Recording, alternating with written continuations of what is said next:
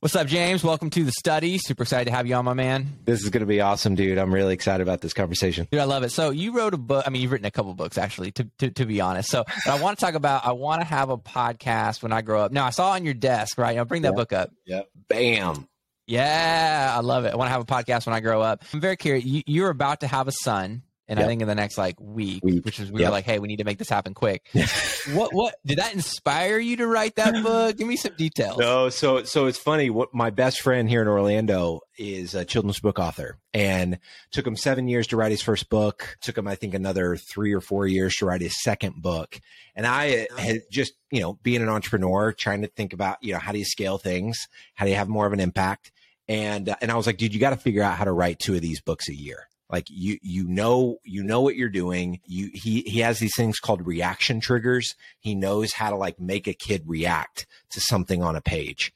And cause he's toured all over the country, and he's read kids' books, his books and other people's books, to thousands of kids across the country. So he knows when you tell a fart joke, it makes kids laugh. Or when you scare a kid, they love it.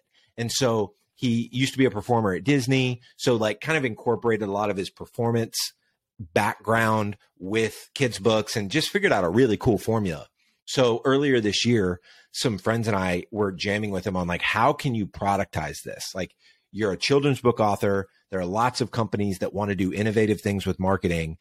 It makes perfect sense for a CEO or a senior leader at a company to have a kids' book that then their customers or potential customers can have. You can just send it to them. And what better way to stay in front of your ideal buyers than your ideal buyers' kids saying, hey, I want you to read this book to me. So the goal with his company is I want to create the kids' book that your kid won't let you not read because it's so good. They love it so much that your kid is forcing our marketing down your throat. So the idea is we send this to prospective customers, right? And that want to, that are thinking about hiring us for our podcasting service. The book has reaction triggers in it. It's a really good kids book. And so now our prospective buyers are getting their 5-year-old, 6-year-old saying, I want to read the podcast book again. I want to read the podcast book again. And my name's right there in the corner. So that's kind of the thinking behind it. Jay, we found out we were pregnant, I think, maybe a week before. So it wasn't it didn't necessarily, that's not necessarily what did it. It was more my buddy's got an incredible skill. I want to help him turn it into a business. I'll be one of his first books. And so that's how it came to be. Oh man, I love that. So you run a podcast agency. Just touch upon that just for a little bit for people who don't know about Sweetfish Media. Yeah. So we started Sweetfish back in 2015. Started as a blog writing agency.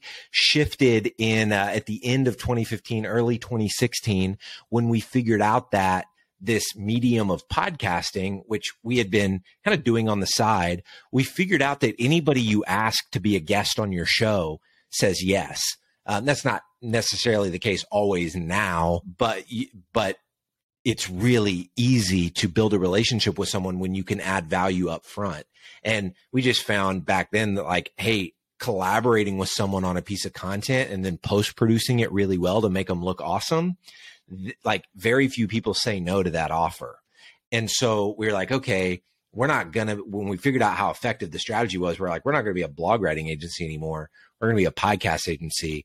And because of the relationship dynamic and how effective it was at building genuine relationships, we're man, if we only focused on working with B2B companies, this could really work. So pivoted about 6 months. We thought VPs of sales would be our buyer. And so we spent 6 months trying to, you go back to B2B growth and listen to the first 150 episodes and you'll hear us talking to a bunch of VPs of sales. But they kept pushing us over to their marketing counterpart. So we finally figured out hey, it's marketing that is going to buy this podcasting service, not sales. So we start getting a bunch of CMOs on the show. CMOs were too high level. They're too, focused on the story, positioning, that kind of stuff. They weren't as in the weeds in the actual execution of marketing. So they weren't really interested. So then we pivoted again when we figured out that VPs of marketing were kind of the budget holders and the decision maker. that's really when it started to take off. And so this past year, we made the Inc. 5000 list. We hit number 560. So that was a huge accomplishment for us.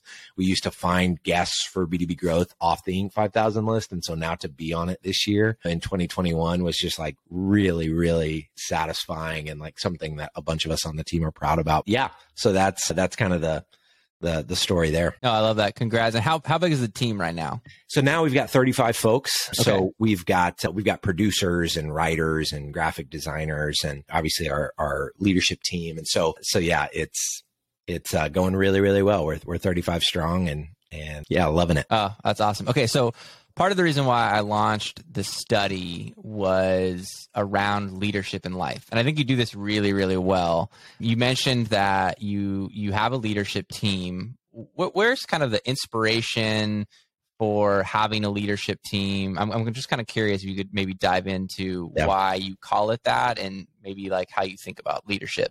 Yeah. So my motivation for starting a business was freedom. So I knew that the reason I'm doing this is because I don't want to be tied to anything. Like I want ultimate freedom of my time. And I knew that if I didn't have really smart people around me that were empowered to make decisions, that I think most business owners would probably hold on, that I just didn't believe I was going to be able to build a big enough business to give me the freedom that I really wanted. I wanted to be, I didn't want to be the person writing the blog posts or doing that. You know, we have a lot of folks in our space that they love doing that. They love the craft of podcasting. And so they want to do that work. That just wasn't my story. That wasn't what I wanted. So I knew pretty early on, like, I'm going to need somebody that knows how to do sales. I'm going to need somebody that knows how to run operations. I'm going to need somebody that knows how to do, you know, people ops. And so from very early, probably some people would probably say we invested in senior talent too early, honestly, in a phase where I probably should have been the one doing a lot of that stuff.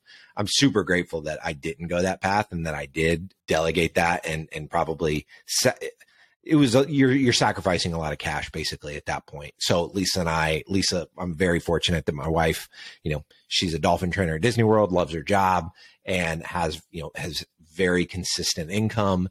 And so in the early days of the business, we were able to lean on that, pay myself a very small salary and still live a very good life. So yeah, that's how I think about it is I wanted to give myself freedom.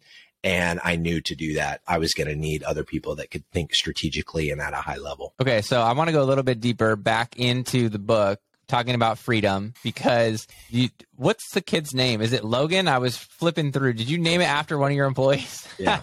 We actually tried to give a call out. It's crazy because we're hiring quite a bit. So like in one of the pages of the book, there's a chalkboard. And so we tried to get everybody on the team's name on the chalkboard, like on one of the teddy bear in the book is our director of culture and people ops. He's been with me since 2015. Logan, obviously, you know, Logan is the sales guy we brought on that changed the trajectory of the business. He grew the business 300% in his first 6 months of being on the team. We've got like some other characters that are in the story that are named after people on our team. So that was like a little Easter egg that we wanted to inject. Yeah, no, I love that. And then as far as like, I kind of sense this like theme of entrepreneurship for the kids. Like it's almost like you're inspiring the kids of the people you're trying to connect with to start their own podcast, which is so funny. I love it. And one of the overarching, like kind of the lesson in the book is what we see is like being the number one mistake that podcasters make with their show. It's particularly B2B podcasters, like marketers at B2B companies that are starting shows. They default to wanting to name the show about themselves. So they want to name it after one of their company's core values, or they want to name it after their company's name. And what we've found is that if you're doing the show in alignment with actually wanting to build relationships with people that you could potentially do business with, you have to name the show after them. It's got to be about them because they're the expert, right? So for us, like had we named our flagship shows, the Sweetfish Media Podcast or the B2B Podcasting Show, we wouldn't have been able to go to a VP of marketing at a B2B SaaS company that just raised their Series B and say, hey, we want you to be a guest on the show. because they would be like, one, who's Sweetfish? Like, why would I want to be on the Sweetfish show? And I don't know anything about B2B podcasting. So why would I want to be on the B2B podcasting show? So instead we branded the show B2B Growth so that any VP of marketing, our ideal buyer, could be a guest on the show and talk about their expertise. And so in the book, the kid is like trying to figure out how he can have a conversation with this, guest speaker that's coming to their classroom. And so his teacher, who's named after our COO, Mr. Reed, Bill Reed is our COO, basically says like, well, what would this guest speaker, like what's a characteristic about them that you could brand the show around so that they would want to be a guest on it? And so we kind of put in like a really kind of a strategic like thing that a lot of people miss, and tried to bake it in as a theme, as the main kind of through line for the kids book. So I'm really pleased with what Timmy and his team ended up doing with the book. I had, very transparently, him and his team did all the illustrating. They wrote the story. Like I tweaked a little bit here and there, but for the most part, it's similar to the company Scribe. It was really a kind of a done for you, hey, you're going to get a kid's book that aligns with your business. And it was a fantastic experience. Timmy's company is Dinosaur House for anybody that wants to check it out, because he's offering an incredible thing over there.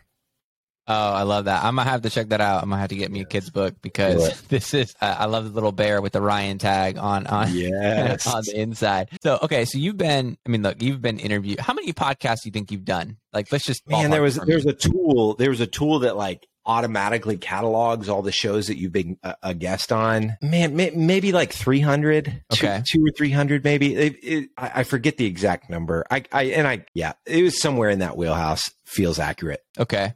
300. What's a question or two that you've been dying to answer, but no one has asked you? Man, that's you gave me a little bit of a heads up before we started recording. And the first thing that came to mind, I don't feel like people ask me, maybe one time, but I can't quite remember. I don't get asked enough about, like, I feel like my purpose and my why, or like what motivates me personally.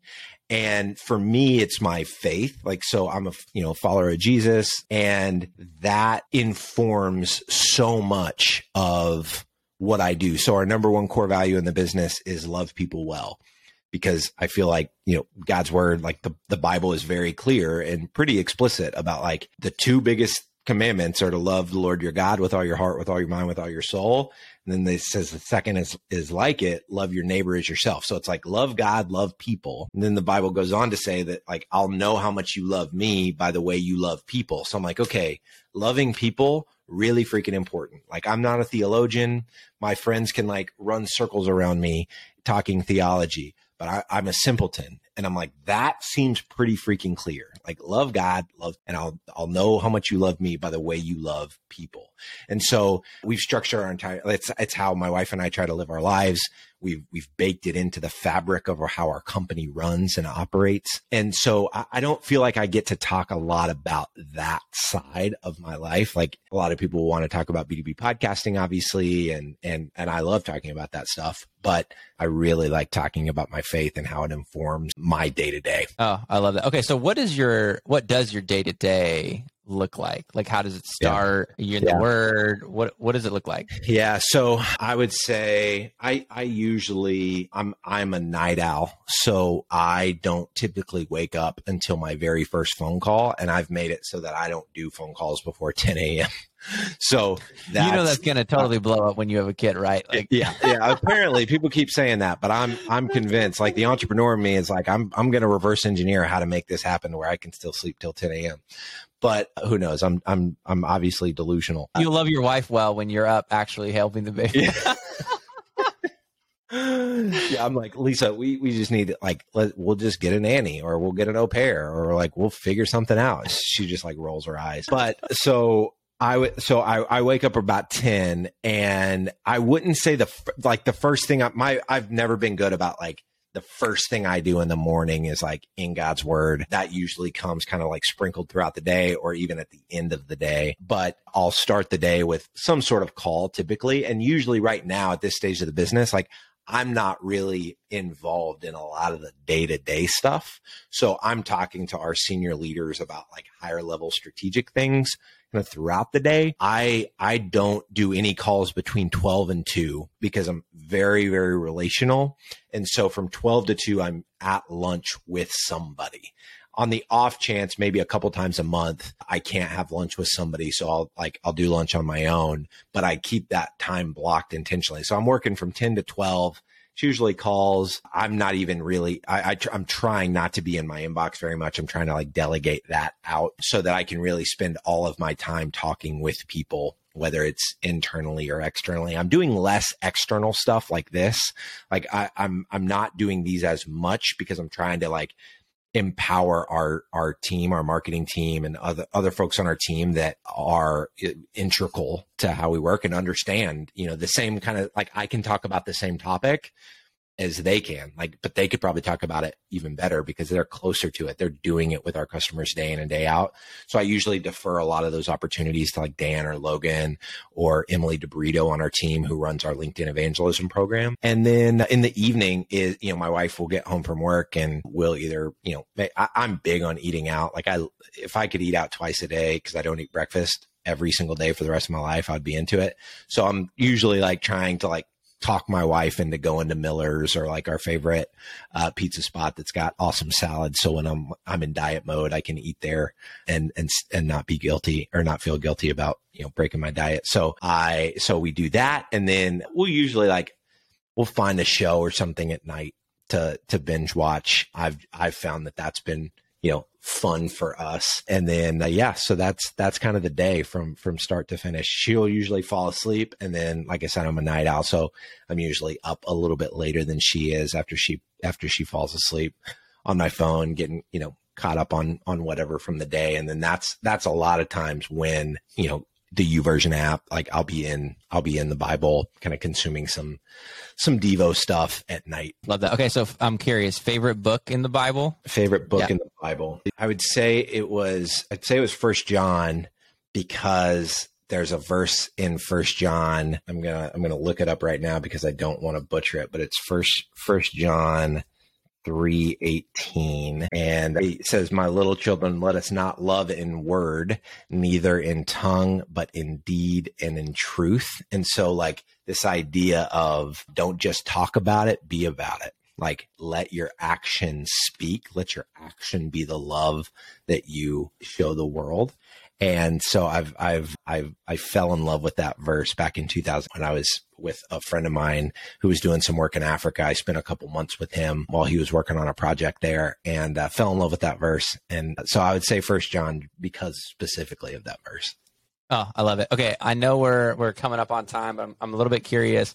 Favorite Christian nonprofits that you just some names. Yeah. So like for me, it's Young Life and Compassion, but I would love to hear what else you're rolling with. Yeah. Well, I really like Promise 686. So we started a podcast earlier this year called Young Married Christian. And the entire goal of the show was to try to catalyze the body of Christ, like gospel-centered couples, to consider engaging the foster care system in their local area in some way, shape, or form, whether that being praying for foster families in their area, coming around an existing foster family and supporting them, because we know that when a foster family has support and they have somebody to babysit so they can go on date night, or they have somebody to drop a meal once a week, when they feel supported, foster parents stay foster parents longer. And so recidivism, is greatly impacted when you have a support group around you, or stepping in and actually becoming a foster family. And so we started this show. We're interviewing a bunch of Christian influencers and talking to them about marriage and parenting. And so that there's an organization that I've learned about through the work that we're doing there called Promise 686. I think it's Andy Stanley, like a ministry of Andy Stanley's church, but they put together these groups so they work directly with churches and they help churches figure out how do we get these groups together to put around these foster families. So really, I just, it's Promise 686 is probably who I'm thinking about most these days. And then Charity Water, just because what they did from a marketing perspective, like getting people to think about giving $30 a month as opposed to like a one-off gift one time, I just think was brilliant. And I don't think enough nonprofits are adapting that into how they monetize and how they raise. Awesome. Well, thanks for coming on, James. And where can people find you? Hang out. I'm probably social wise, I'm most active on LinkedIn. I'm on Twitter and all the other stuff too, but you can go to sweetfishmedia.com. We've got a lot of like, if you're interested in the B2B podcasting stuff, that's where all of our content is there. Young Married Christian, obviously the podcast that we've been working on. I don't host that show, but I kind of serve as the executive producer for that show. So I'm really, really passionate about it and care a lot about what we're doing on that show. And then our show, we have another, podcast called B2B Growth that I alluded to earlier. So you can find that, all of those are everywhere you would expect to find podcasts. And then if anybody wants to reach out personally, it's just james@sweetfishmedia.com. So would love to hear from anybody that resonates with any part of what we talked about today. Yeah, I love that. And I'll link to the kids book. Awesome. Well, thanks for coming on, James. I really appreciate it. Love it, man. Thank you so much for having me.